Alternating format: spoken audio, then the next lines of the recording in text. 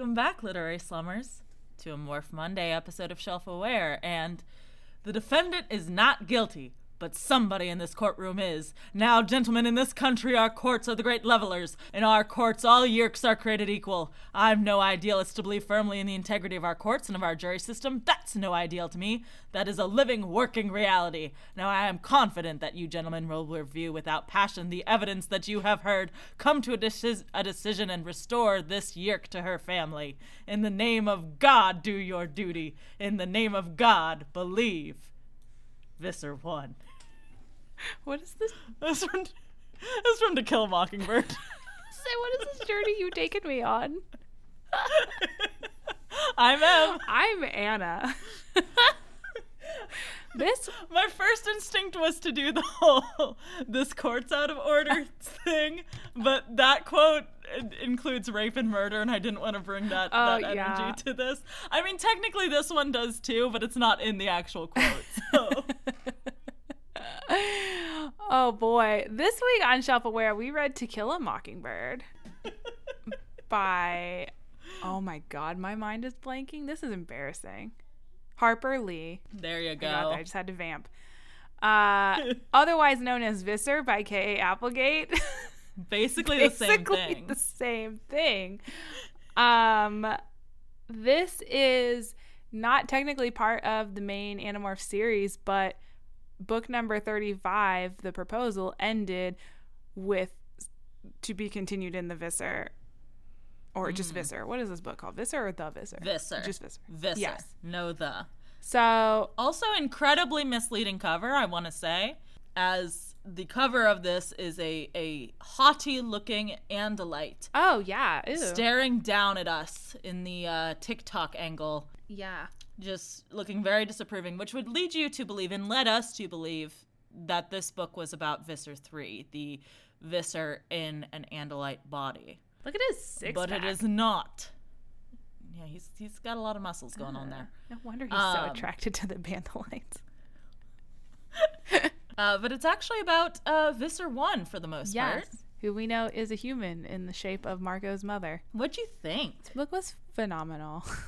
This book was so good. So good, you guys. So tasty. It was so worth slogging through that Marco POV just to get to this point.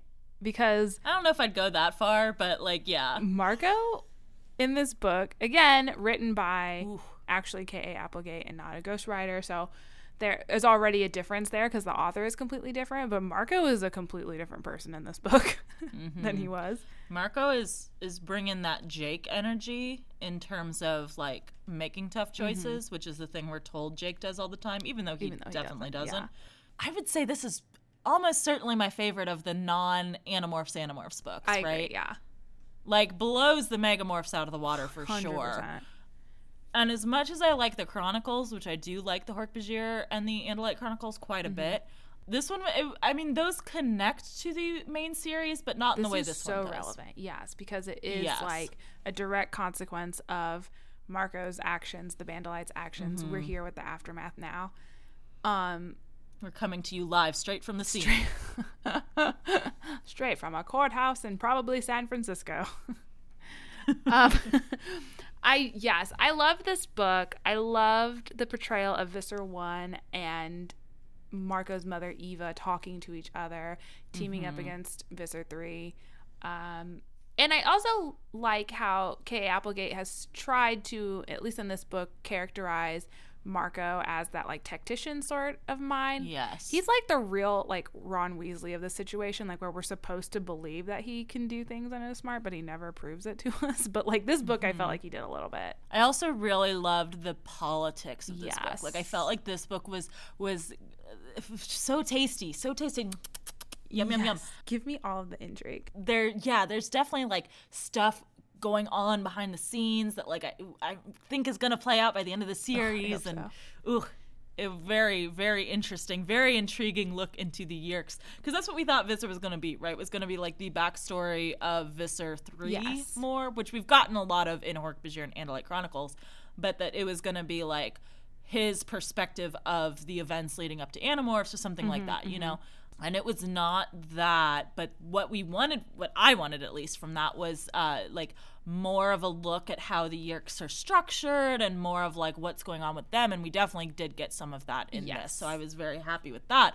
And then also, like I said, like it was so much more relevant to the main series than I thought it was going to be. Yeah. And you do, like, it did a good job because you kind of, you're reading all these Margot point of views and you're like, okay, so like what's going to happen with the mom? Because we hate Visser 1, but we really feel for the mom. What's the situation? And in this book, we kind of get a glimpse of like, okay, so Visser 1 is pro-human, but is also has like warped this fascination with humanity and her love of humanity into something like combining it with her Yeerk impulses of like empire and colonizing and parasite and all, you know, all these other ideas that are going on in her mind and like trying to connect the two. It's just very good. And we again got the Yeerk viewpoint of a Yeerk who is like, oh no, what we're doing is wrong. Not from Visser 1, but from another character in the book. Yes. Of someone being like, oh no, wait, like this is wrong and we shouldn't be doing this, which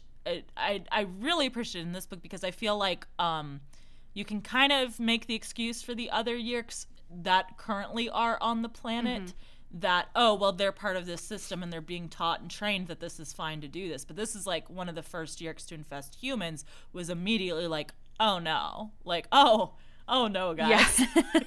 No, this isn't going to work. We can't do it.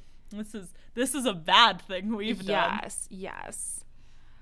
This was also a very interesting entry in the series because this is all adults, essentially. Like, we don't really get a lot of kid interaction. So we do have more leeway to be mature in the themes and mature in the thought process that goes in. Like, I feel like if this were presented in something like from, like, even like Axe or something, it would be very childish, very simplistic. But here we have like you don't think that Axe would be able to handle the part with the coke addict and the Holocaust survivor? Yeah, no, I don't think so. Or the pain of like giving birth, but yeah.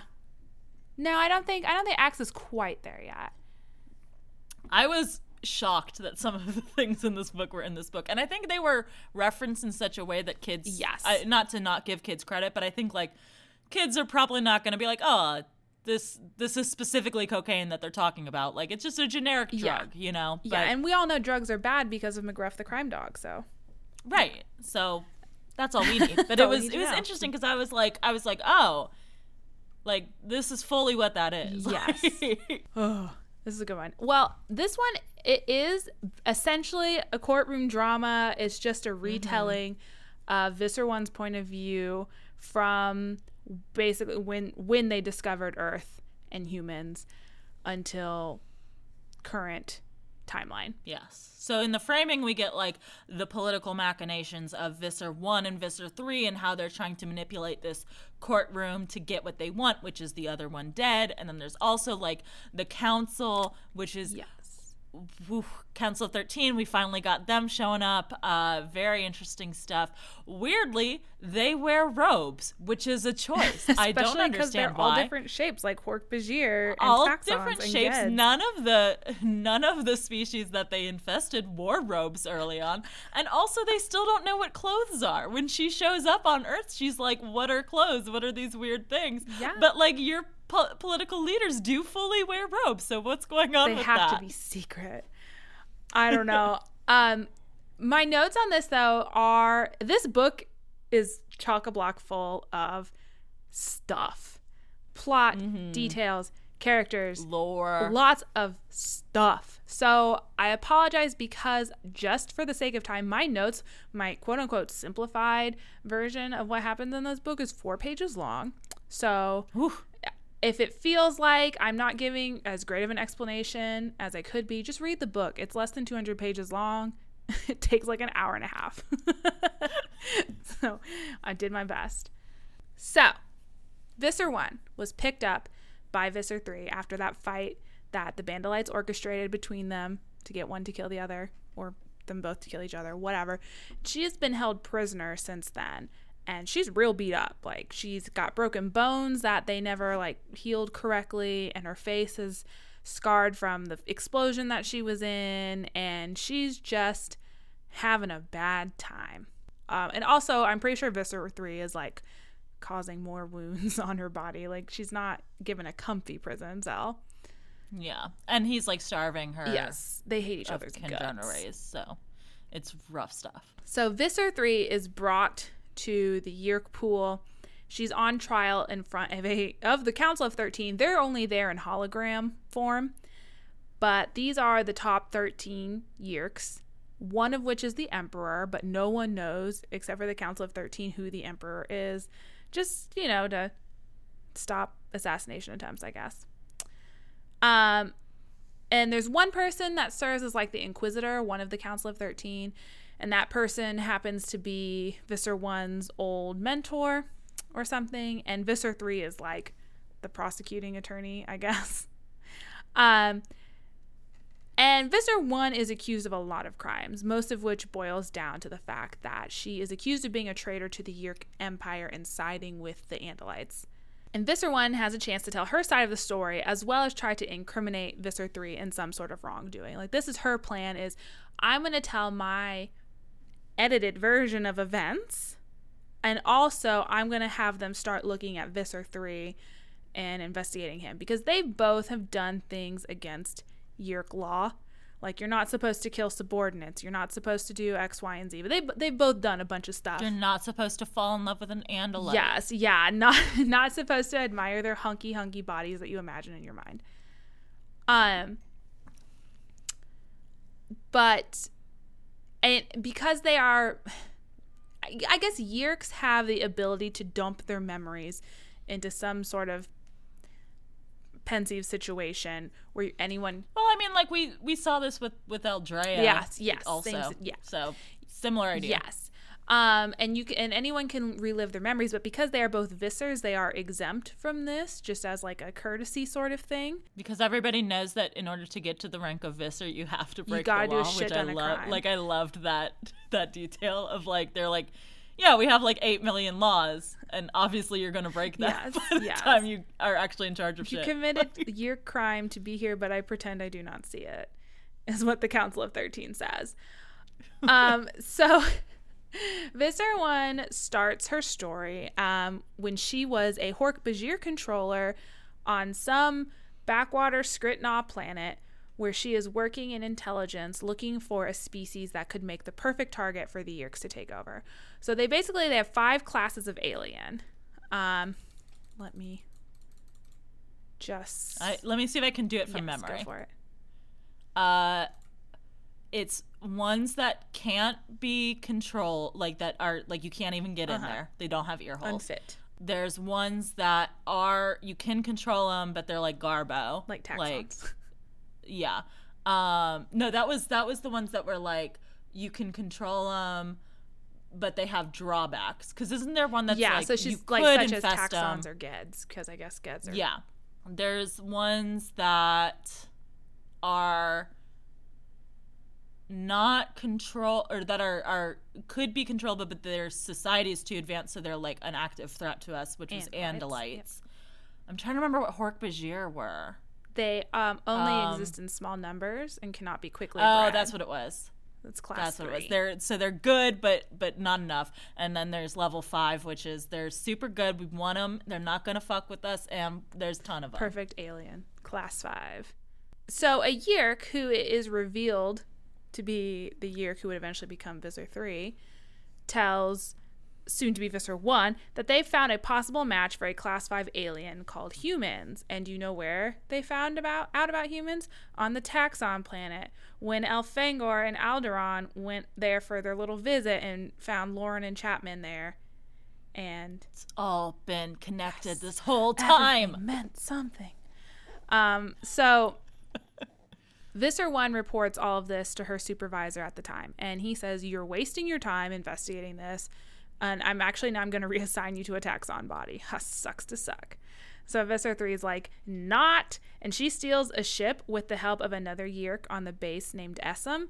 Basically, Essam was like, he had been promoted to sub-Visser and then got demoted because his convictions weren't strong enough, like he wasn't Yeerky enough, so they demoted him. So she's like, perfect, I'll be able to control him, he's a dweeb. And then they head to Earth.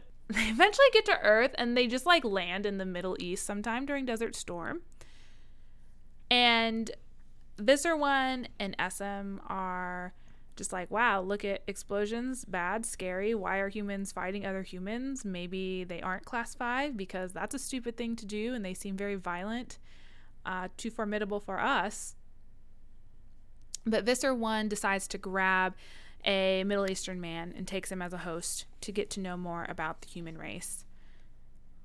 And there's a lot of talk here about how like Visser 1 thinks the human brain is super cool because like there's 2 hemispheres and we can argue with ourselves, and our biggest I don't know that's how any of it works. It was some Starfish Rachel shit. It was very romanticized version of, I don't know. Anyway, I don't know if I believe that they've never come across another brain that has 2 hemispheres. Like, I guess alien brains, it's hard to say what an alien brain would look like. That's because it's true. all just like random chance, right? Yeah. But don't like other animals have I feel like same brain? Well, as I've us? just Googled it, and at least in placental mammals, yes. Okay. So maybe it's just a mammalian thing. So that would differ. I'm not saying it doesn't happen in other animals. It's just the first thing I said specifically says, in placental mammals, the hemispheres are linked by corpus callosum. So, Well, if any aliens want to write in and let us know what their brain looks like, that would be really helpful. Yeah. I don't know. Yeah, it seems like most animals have this situation. So, maybe... It's a uniquely Earth thing, perhaps. I guess. Where other species of aliens, you're telling me that like Andalites or Hork-Bajir don't have like interior monologues? Yes. Okay.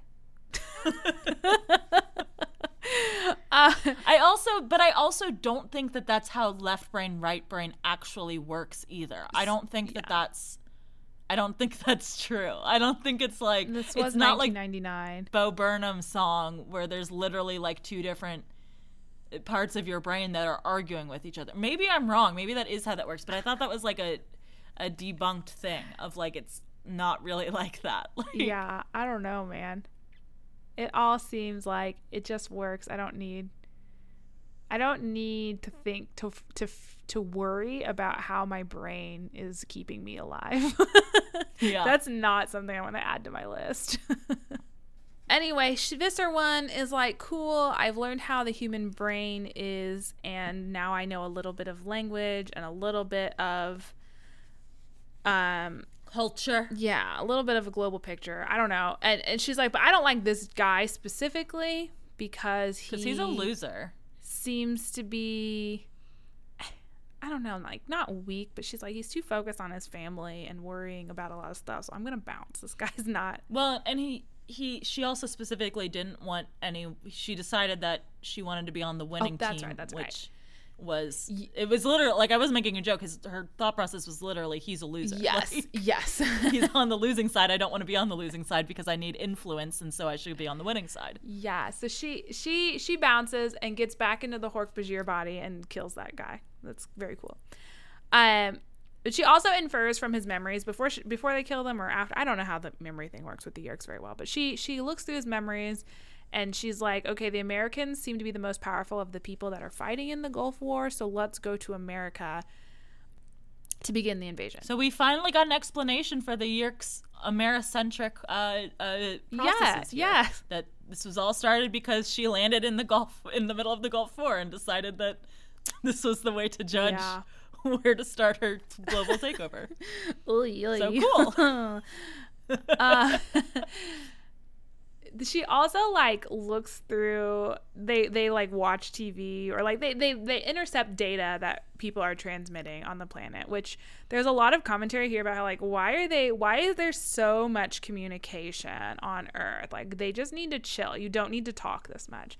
But They sift through all of this data they're getting. And this was before the age of podcasting. Can you imagine? Can you imagine if they came to Earth in 2021 and they were like, they just got like podcasts, just talk, memes, like whatever the fuck's going on TikTok, just and she says, okay, the 4 most important cities in the U.S. are New York, D.C., L.A., and Hollywood. So they end up going to Hollywood. And they land on a movie set and immediately come across 2 people that are by themselves. Visser 1 takes over the body of a young actress who is addicted to drugs. Oh, I thought this was at the guy's house. Maybe it's at his house. It was like... somewhere where they were expecting people to show up dressed as aliens. Yeah. Super convenient for the Hork-Bajir. Because she was this was a whole commentary, the whole Laura Lyons situation, because she was an actress but had never actually been in anything. Yeah. So like, I think she was just famous she's like an influencer before influencers. I don't think she was even famous. I think she was like, you know, when you go to LA to be an actress but you don't actually like get cast, but you're like, oh, I'm an actress. You know? I think she was like one of those types. And SM gets the body of an older director, and they kill their Hork-Bajir bodies. They say, goodbye, Hork-Bajir, we're humans now. We're done with you. We're all in on this. Yes. And from her host memories, Visser 1 takes away the idea that humans are weak. They'll be able to conquer them easily and without bloodshed, because essentially humans are afraid of being alone and want to be a part of something, which is very true. But SM doesn't agree, because he has taken over the body of what is implied to be a Jewish man who's lived through the Holocaust. So he knows that humans are strong and can overcome adversity. And Visser 1 is like, agree to disagree. And they spend some time getting to know about humans. We're going to do my thing. Yeah, it seems like a bad plan, Visser 1. But let's see how that plays out for you. At this point, we pop back to the ongoing trial. And we learn that one of the reasons that Visser 1 and Visser 3 hate each other is because they have very different ideologies about how the Earth should be conquered. So Visser 1 thinks it can be done subtly through the sharing, which, surprise, Visser 1 created the sharing. And Visser 3 just wants to blow shit up. He's like, let's just fucking kill everyone who doesn't submit. Just force him. Force him to be yerked. I think we also get some info. This is like not directly stated in the text, but I think we can kind of infer that another reason that these two hate each other, specifically why Visser 3 hates Visser 1, is Visser 1 like leapfrogged over a whole bunch of people to get the Visser 1 spot. Like once, she was like sub Visser 400 something. She was like, in the triple digits. Yeah. And we know from the chronicles that like Visser 3 had to grind, right? Yeah. Like he was slowly moving up that chain, baby. And Visser 1 just like leapfrogged, and I think she pissed a bunch of people off with that shit. But also she did find she deserved 6 billion host bodies. So yeah.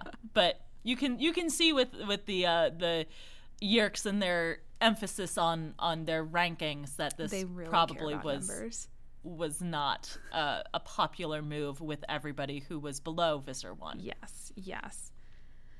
Yeah, because she is just one step below the Council of 13. Right. Potentially could become one of them, I imagine. Or not. Maybe sub-Visser 7022 will jump up to be the Emperor. Who knows?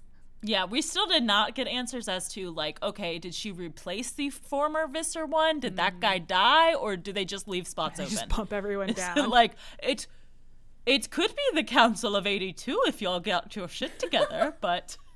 Y'all are acting up. Also, at the end of this book, there are going to be some openings on the council, so, like, who gets to fill those in? Yeah, or do they just become the Council of 11? I don't know. It's just whatever it is at the moment. Yeah. As Visser 1 and Visser 3 are arguing about what is the best method to control humans, some of the Hork-Bajir, 2 Hork-Bajir, start attacking the other Yeerks, and a tiger and a grizzly bear enter the fight, and everyone's like, oh no, the Bandolites are here. They're here. And then Visser 3 kills them. But not before the tiger attacks the bear in a way that wouldn't make sense if they were really the Andalite warriors. Truly. And everyone is like, bravo, Visser 3. You have overcome the one obstacle that has been hindering you for months now. You can now. So weird that it happened right here in front of the whole council. Almost like so it weird. was planned. And Visser One's like, in her mind, she doesn't say this aloud because she does like concede this battle to Visser 3. She's like, you won this one, Visser 3. Very clever, Visser 3. So I applaud you. But Visser One's like, I call bullshit. Those weren't the real Bandolites. But everyone is back to liking Visser 3, so Visser 1 has to come up with a plan to get the Bandolites to attack for real so she can discredit Visser 3 in front of the council. So she can be like, look, there they are. Yeah, look, he's a liar. Kill him for lying. Visser 3 then brings a witness to the trial, and it is a human that Essam once controlled. And this guy, we've seen what happens before, like with that lady in the woods in like book 3 or some shit. That like when a Yeerk leaves a human controller and it's like they die or something, like that kind of leaves the human a little bit broken, right? Like there's probably something like in the Yeerk physiology that like if you're dying as you are being hosted, I think by a body. She specifically says that parts of the Yeerk were left behind and like affected his neurons firing. So like you get Yeerk goo in your head. It doesn't come back out. Which does bring into question how they got the Yeerk out of Jake that one time when it was dying, but yeah, I think maybe he slid out completely before it was too late, before he left too much goo. Maybe. I don't know. You would think that Essam would do that too, though, since he cared about. She yanked him out. Oh, that's true. Yeah. That's true. You're right. So he tried to get out, but got yanked. This guy's name is Hildy something. Something French. Yes. And he reveals that when Essam was his controller, the two of them, Essam and Hildy, became friends. And that the human that Visser 1 was controlling at the time, Allison Kim, was in love with his human. And also the Yeerks were in love with each other. And also they had children together. I would even posit that it wasn't really just the Yeerks were in love with each other. I would say that this is a polyamorous. Yes, like, everybody. It was definitely like the four of us are a family unit. Even though like Allison definitely hated Visser 1, I think. Oh yeah. But Visser 1 did not hate Allison. No, Visser 1 loved Allison. Missed Allison. She admired Allison. Afterwards. Yes. And Visser 3 is like, see, she's a traitor. She loves humans. Let's kill her. But Visser 1 launches back into her story, talks about how she killed her drug-addicted actress host, took over Allison Kim, who was like the super smart scientist lady. And Visser 1 was like, no, I wanted to take over a strong human so I could better understand how to take them all down. Like I kind of got a good idea for how, someone who is already addicted to a substance or, feels like a loser or whatever. Like I feel like I can figure out how to manipulate those people, but how am I going to take over the strongest of the humans? And the council is like, okay, well, we need to look into your memories to confirm what did or did not happen, because there is a large chunk of time that is unaccounted for. Visser 1 did not do any memory dumps and has otherwise been completely silent about this period in time for her. So the Inquisitor, who used to be Visser 1's mentor, is like, I'm gonna go inside your brain and look. And she's like, I guess I don't have a choice, because if I say no, then it's obvious I'm guilty. So he goes in and he looks at what happened. And we basically get a little montage of Visser 1 and Allison Kim falling in love with Essam and his host Hildy, and them having children together. They have twins, and Visser 1 promising that the children would live. And this guy kind of confronts her about it, and he's like, how do you explain? Because this looks pretty bad to me. And Visser 1 admits, it's like, I was not prepared. I'm the first person to enter a human's brain. I was not I was not prepared to experience the human emotion of love. By the time I was able to control Hork-Bajir, we had manuals on how to control them and ignore their emotions and their instincts and whatever. But no one was ready for this. So how can you blame me for not being able to overcome these strong emotions? And he's like, fair. Anyway, also this whole time, Eva, Marco's mom, has been communicating with Visser 1. And up to this point, it's been mostly like, LOL, you're gonna die, bitch. Can't wait. My son will dance on your grave, you slug. Yes, I will be free from you in my death. Visser 1 is like, you're gonna be dead too. And Eva's like, I don't give a shit as long as you're dead, you I'm whore. taking you with me, you bitch. Coming down with me, you fucking slug. How dare you threaten my precious Marco? I will destroy you and myself. But after seeing Visser 1's memories of like having children and being in love, Eva's like, I cannot believe I feel pity for you, piece of shit. She's like, I'm so fucking mad that I feel bad for you. Just like, yeah, that does suck. And she's like, damn, you are really fighting against Visser 3 and his plan to go to war with Earth because you don't want your kids to accidentally die in the crossfire. Isn't it weird now you're going to rely on my son to save your kids? Visser 1's like, shut up, fucking shut up. I really did enjoy like their relationship with each other. I know that's like fucked up to say because like Visser 1 has enslaved Eva in her own mind, but like I don't know, their dynamic was very interesting and fun to read. Yeah, I mean, I have long been a proponent of like that's an interesting thing that we should be getting into. Yes. Give me more of these books. Yeah, and we've seen like a few different iterations of it, right? Like we've seen Chapman and kind of he's like very antagonistic with his, and it seems that's the same way as William Roger whatever. Yes. Where they have a very confrontational relationship. We have that one Yeerk who was like friends with his the teacher. The teacher, yes, they were like BFFs, trying to bring him down from the inside. Right, my fave. And now we've got this where it's like both of Visser 1's relationships with these women, right? Where like Allison hates her, but also wants to gain stuff from her because Allison's like interested in the science of that like Visser 1 knows about. So like they have this like communication back and forth, and then Ava's the same way where like she's like before she was like just full on hates her, but now she's like, okay, yes, I still hate you, but we can work together on this, right? Yeah, I see Visser 3 as the worser option actually. Yeah. So they have an hour-long break in the trial so Visser 1 can do human things like eat and poop. And while she's doing that, she manages to get her hands on a cell phone and calls Marco, which is the voicemail we heard at the end of the last book. And Marco does pick up after hearing his mother's voice. And Marco's mom, Visser 1, is like, okay, look, this is going to sound like some shit, but I need you to break into the Yeerk pool. Here's exactly how to do it, and you need to come help me. This is the situation, please. And Marco's like, maybe, and then hangs up. Okay. So now we have like maybe 30 to 25% of the book left, and so much shit happened. So again, apologies if this is vague. We go back to the trial. Visser 1 continues her story of her time as Allison. So she and SM are running out of Kandrona. So they need to contact the Empire to get some supplies.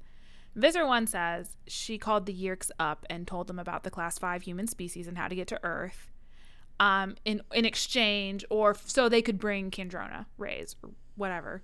And apparently this made SM and Hildy really mad because they didn't want to contact the Empire. And Visser 1 says like he fell in love with being human and didn't want to give it up. And the two of them got into a big fight, which ended up with SM trapping Visser 1 in the little temporary Yeerk pool they had in their house when she went to go eat.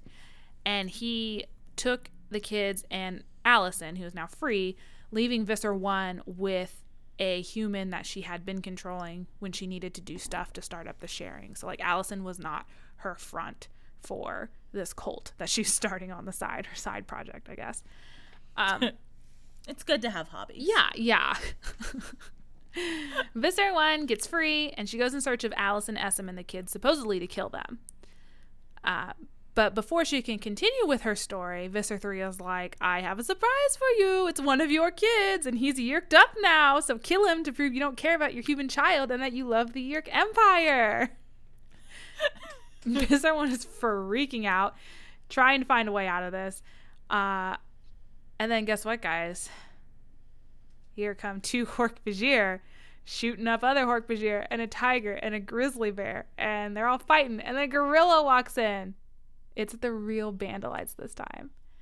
I will say this was a little bit, I don't want to say hacky, but it was a little bit played out that they did the exact same thing that they did a few books ago, where one of the person who's seeing the scene literally sees someone morphing behind them. And is like, oh, you guys are in trouble now. Because, like, she's like, I saw the cockroach getting bigger and bigger behind Visser 1 or Visser 3. Like, and no one else happened to look there. Yeah, so they do this, like, very, very conveniently timed fight, which it feels very much like a movie scene. And Gorilla Marco comes over and punches Visser 1. So she's knocked out, and the Bandolites drag her to a secret tunnel in the Yeerk pool that is being hidden via Chi hologram, though Visser 1 doesn't know that. She's just like, wow, they have very sophisticated technology. Where the fuck did they get this?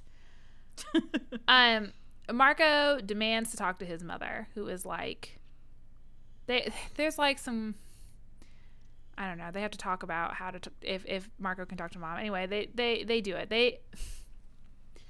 Marco is able to talk to his mother, who is like, you have to let Visser 1 continue to control me, because the alternative is Visser 3 going to actual war with the whole planet. And if Visser 1 is still around, she can prevent that from happening. Just like, this leaves Marco real fucked up. Like, that's sad.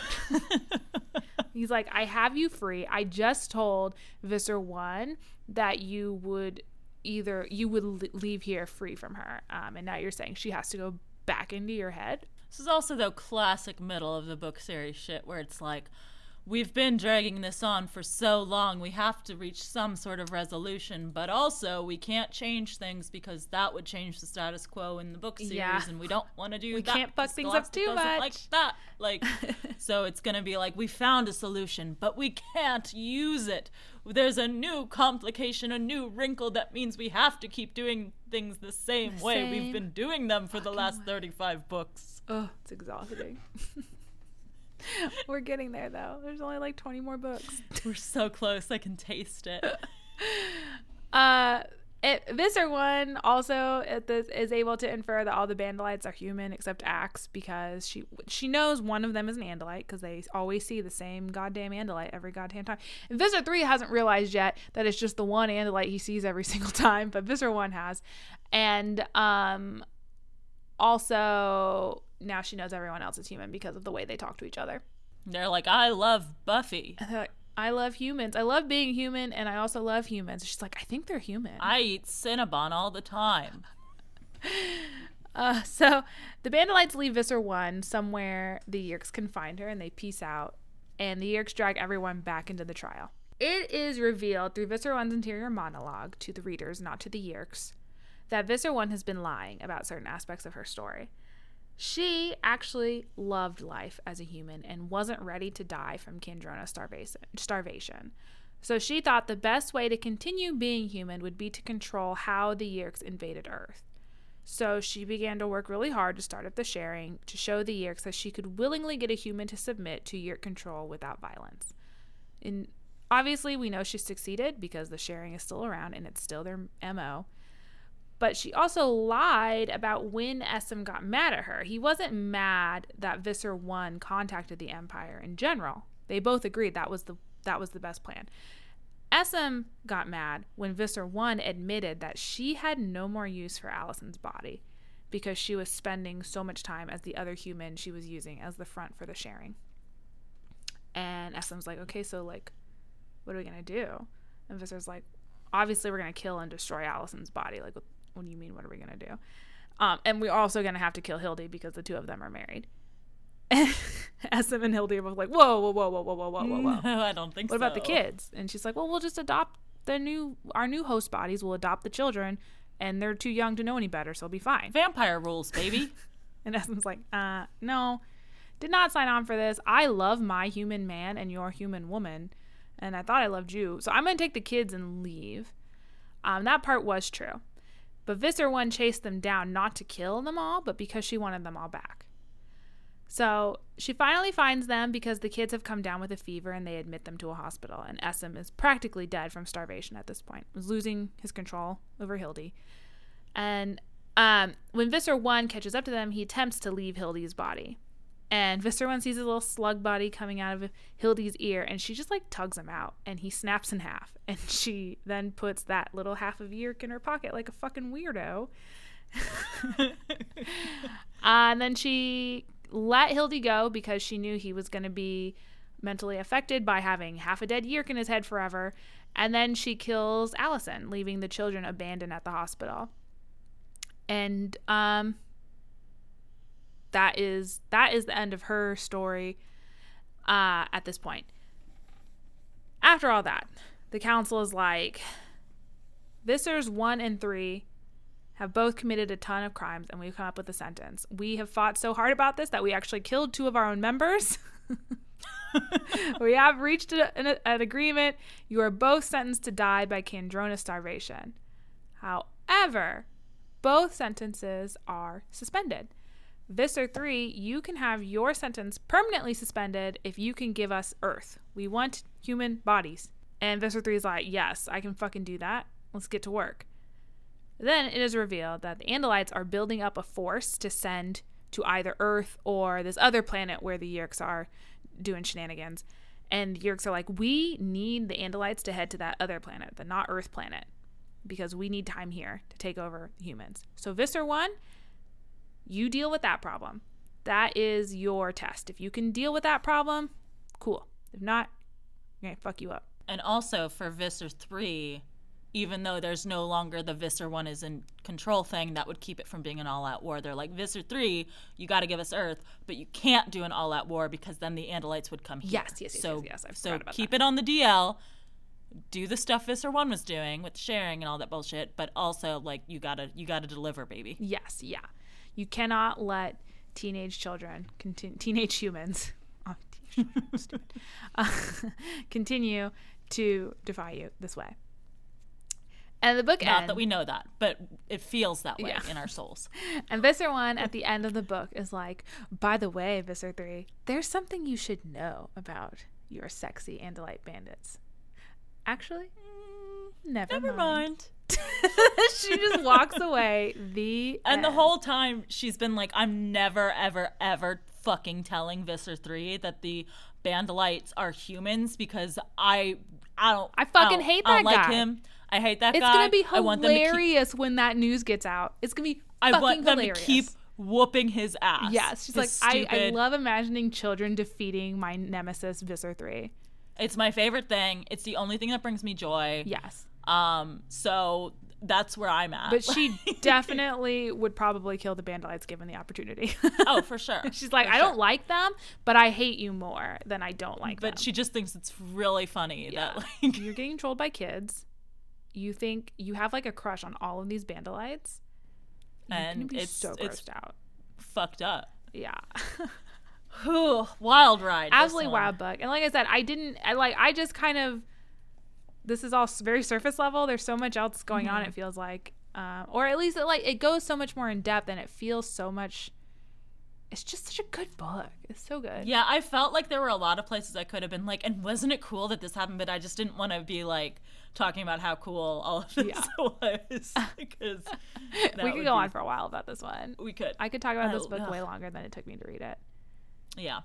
So let's talk about it a little bit more. Yes. What was your morbid moment for this week? I think my morbid moment for this book is when Allison has or not Allison, but Visser 1 has the conversation with Etham and is like, we gotta kill these people. We gotta kill the people that we are inside. I'm sorry. I don't know. Cause she likes Allison so much. She like admires her as a person and probably loves her and wants to be with her forever. But she just has this gross loyalty to the Yeerk Empire that's like, I can't. Well, and it's a lot of also like the idea of like the Yeerks, I feel to some extent are very much trapped.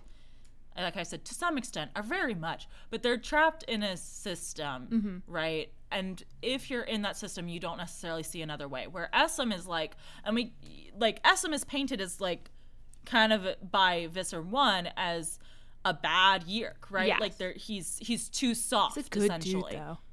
he's a good dude, and he's also like capable of imagining other ways of living. Yes, right. When like he was ready to die. Yeah, he's like, this is wrong, and I'm not going to do it anymore. Because he fully was expecting that he wouldn't have access to Conjourner rays, regardless of whether or not once he took off with Hildy, that like this is it, I'm going to die, right? Yes. But more than that, it seemed like him and Hildy had like a symbiotic relationship. Probably not fully equally, considering that Hildy didn't consent to it in the first place, but eventually they got to that point. And I think that Essam is able to like picture that sort of thing that we've seen with some of the other Yeerks, where they're like, there are better ways to do this, right? Like this is what we are, this isn't who we are, right? Yes. And I think that Visser 1 just isn't able to picture things that way, that she's just like, I'm a Yeerk, I have to infest a brain, and they're not going to agree to it. Yeah, that's what there's a lot of emphasis. She's like, we're parasites, this is what we do. And she brings up to like she's like, you guys are predators, like the cows do not like you. I get that you guys don't like me, but this is what I have to do to exist in this universe, right? And we're gonna try and do it nicely. Like, come on, it's not that big a deal. But at the same time, you get like towards the end of the book, because there's kind of like this moment like, oh, maybe Visser 1 is cool and loves humans and cares about humans, right? And it's like, well, she kind of does, but at the same time, at the end of the book, she's like, maybe one day I'll come back and find my daughter, and if she doesn't like me, I'll just put a Yeerk in her brain. Oh my God, I forgot about that part. That's probably my morbid moment then. That part was fucked up. It was fucked up, but it's like, okay, she still does not fully see humans as like equal to Yeerks. Yes. Even though she has this like love for living as a human, she's not in love with humanity. She's in love with the abilities that she gets she's from like, being a human. this beats being attacked on any day, man. Right. Yeah. Right. My morbid moment though is actually, you mentioned it earlier, the part where she picks up Essam and puts him in her pocket, because like in her monologue, it's goofy and it's gross, but at the same time in her monologue, she's like, it was this reminder of how insignificant we were without our hosts, that I could pick up my friend and put him in my pocket. I mean, like, again, the Yeerks are fucked up. They do fucked up shit. They're slavers and terrible, but at the same time, in their original forms, they're not able to do anything else, right? Like they have to need do that something. Symbiotic relationship. What I really want for the Yeerks, something that will let them, that will welcome them with open arms, and that they can be in a consenting symbiotic relationship. Yeah, it's like on the Howler book with Jake. Yes. Yeah. Because it's not their fault that they're gross little slugs that can't do shit or see shit or shit. Yeah, like, and the that's not their Andalites showed fault. them what life could be like if they weren't the way they were. So like, and it's like, okay, well, what do you expect? Like in the Karen book, where it's like, well, I experienced all of these things. What do you expect me to want at this point? Like, what did you think would happen? Like, of course, you show me this great big world, and I want to be a part of that. But like, I can't. I'm a slug, and it's very sad. But humans are the drug they're addicted to. Yeah. It's like, you shouldn't be enslaving people. That's no good. But I do feel empathy. I for do them, understand why you're doing it. I don't care for your methods. It's bad methods. Yeah. You shouldn't be doing regardless of how much war you wage on the planet. Who's your most valuable morph? I don't know if I really have one in this book. I guess Essam. He's not a morph. I kind of want to give it to Visser 3 just because he is a morph and he did some clever manipulations, which I liked. Marco had some hard times. Marco had some moments. I liked that Visser 3, that we finally got kind of like the machinations of Visser 3, where I'm like, oh, maybe he is a formidable enemy instead of it just being him easily outsmarted by the Animorphs all the time. Yeah. That was fun. I feel like that would have been more threatening though if this had come earlier in the series, like him being competent at anything. But like I've seen how Visser 3 acts when no one's watching, and he's just stupid. He needs to get it together. I mean, good news for the Animorphs, I guess, because like the whole trying to get Earth under control thing is now completely Visser 3's job, so it should be pretty easy to fight back. I mean, exactly. Wunderbar. So what do you think? What's going to happen now that we have all of this information dropped in our laps? Man, so much stuff going on here. I don't even know where to start. Honestly, I feel like, okay, obviously Marco's mom and this mysterious other alien area that they're going to, that's going to come back in some sort of way. Like, it's gotta, right? Again, I'm really hoping for that big Avenger-style team-up at the end with all of the different aliens, and I think this kind of hints at it because we got, like, a lot of references to, like, stuff that hasn't been a thing in a while. Like, we got the Skritna, we got the Helmicrons were mentioned in this book. Like, just kind of, like, offhanded stuff, right? Yes. So I was like, okay, maybe we're trying to keep those fresh in the kiddies' memories so that they will, you know, I definitely not had be to totally look up thrown who the for a loop. Skritna were. Like, I don't fucking remember. Yeah. I remember the jokes we made about them, but I couldn't really remember what they were. So that was cool. But yeah, like I'm hoping that we are getting a big cosmic team up at the end. It's also possible that like Marco's mom just blasted off into space, never to be seen again. Looks like Marco's mom is blasting up again. Yeah, exactly. That could be a way to solve the Nora situation. She's just in a different universe or a different galaxy now. Yeah, a galaxy far, far away. I definitely think we're getting the chess pieces in place for the ending, right? Like we have Visser 3's now in charge. We have like, okay, the Andalites know and are coming to help. Like that's been confirmed, right? Yes. It's just kind of a matter of like, are they going to help Earth first or are they going to go to the other place first? And how much bullshit do we have to go through with the teenagers in between now and then? Right. So I really kind of feel like the next 20 books are going to be us biding our time. Andalite Watch 2021. Right, exactly. Like, ugh. Here's what I hope is going to happen. I think, or I hope, Visser 1 goes off to this other alien planet and does very good job.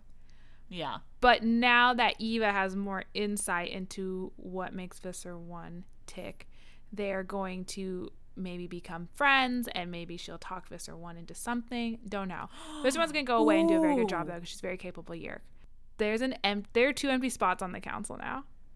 Visser 1 gets a promotion. We don't hear from Visser 1 until the very end of the book, and then there's like some catastrophic event where the Bandalites are brought before the council. And guess what? Here's who the new emperor is. She pulls down her hood. It's Marco's mom, and she's like, "They're fine. Excellent. They're free to go." You know what would also be a good use of this Visser 1 is gone thing? If Visser 1 and Marco's mom go to this other species and do form a consenting relationship with them where they've become like, if this is the solution. Yes, and she's like, she's we like, gotta great. go here now. Everything's cool now. Everything's chill. You guys are chill with us infesting you. There's you 8 get something trillion out of of it these too. Things. There's a billion million. We're all into it. Everybody's into it. And now we're going to come back, and that's going to be the end of the series, is after this whole war. Then Marco's mom shows up and is like, and the Yeerks are fine too. Like, and Visser 3 has to die. Like, there's no other option for him. He's got to go. He's garbage. I mean, he's pretty garbage. I don't know if they're going to Axe is going to kill him. Alarin, or if it's just going to be they're straight both dead. Oh, yeah. I don't know if it'd be worth it. Alarin himself would probably just, like, jump off a cliff. He's probably like, I'm too noble for this shit. Gotta go. I'm old now. Because remember that one time when Axe, they were at his mercy, and he was like, kill me, and Axe was like, I can't kill you. I want to kill Visser 3. And they lost their chance, so. Alarin wants to go. Yes. I like this feeling that we're nearing the end because things are really ramping up. Even though we still have, like, 20 books to go. Okay. Yeah. We're in like phase 4 of the Animorphs at least. One day we'll get to 54. Please. I think it's because we've got I think one more Megamorphs and then the Ellimist Chronicles, and that's it in terms of spin-offs at this point. Yes. Yeah. So that'll be. What book was this? This was we just read 35, so that means we're gonna be 19. So 21 left. Yeah. And that's a little over a year. Well, probably like a year from now. So the 52 weeks in a year divided by 2. Yeah. All right, guys. See ya then, I guess. Yeah. But before we get to all of that, let's talk about what we're doing next week. So next week we are wrapping up Anna's unit on military sci-fi. Thank God we were wrapping up military sci-fi. And then the week after that, we're going to be reading Animorphs number 36, The Mutation. Ooh, do we actually Ooh. think something will mutate? Or is Could that just be. another weird word? Could just be a word. In the meantime, if you have any of your own I was going to say Animaniacs series theories. Well, sure. Send us your Those two. Animaniacs series theories. Let us know what you think Wacko, Yakko, and Dot are doing these days in Warner Brothers Tower. You can tweet at us at ShelfAwareCast or email us shelfawarecast@gmail.com. As always, thank you to Ben Cope for the use of our theme song. You can check out his YouTube channel in our show notes below. We are also on all of your favorite podcast aggregating platforms, so if you haven't followed or subscribed to us on one of those, you definitely should, because guys, a year from now, Animorphs will be done, and won't you be sad that you forgot to subscribe and missed a whole year of episodes? I bet. If you use Apple Podcasts, we'd very much appreciate a 5-star review, but if you don't, that's okay, because you're allowed to talk about us anywhere on the internet you would like. In the words of K.A. Applegate, no one laughed at my joke. Good. They were beginning to understand. I was the boss. They were mine to dispose of as I saw fit. I wish I had that confidence when no one laughed at my jokes. Visser one is #girlboss. Truly, she is. She is. Continue. But before we get to all of that, let's talk about what we're doing next week. What is next week? We don't know. It's the one that I haven't picked out yet, so I'll have to cut this. Okay. And, That's right. And if I don't remember to record something, I'll just say, so next week we are wrapping up Anna's unit on military sci-fi. And then the week after that, we'll see what the book is. Yeah, thank God we were wrapping up military sci-fi with this book.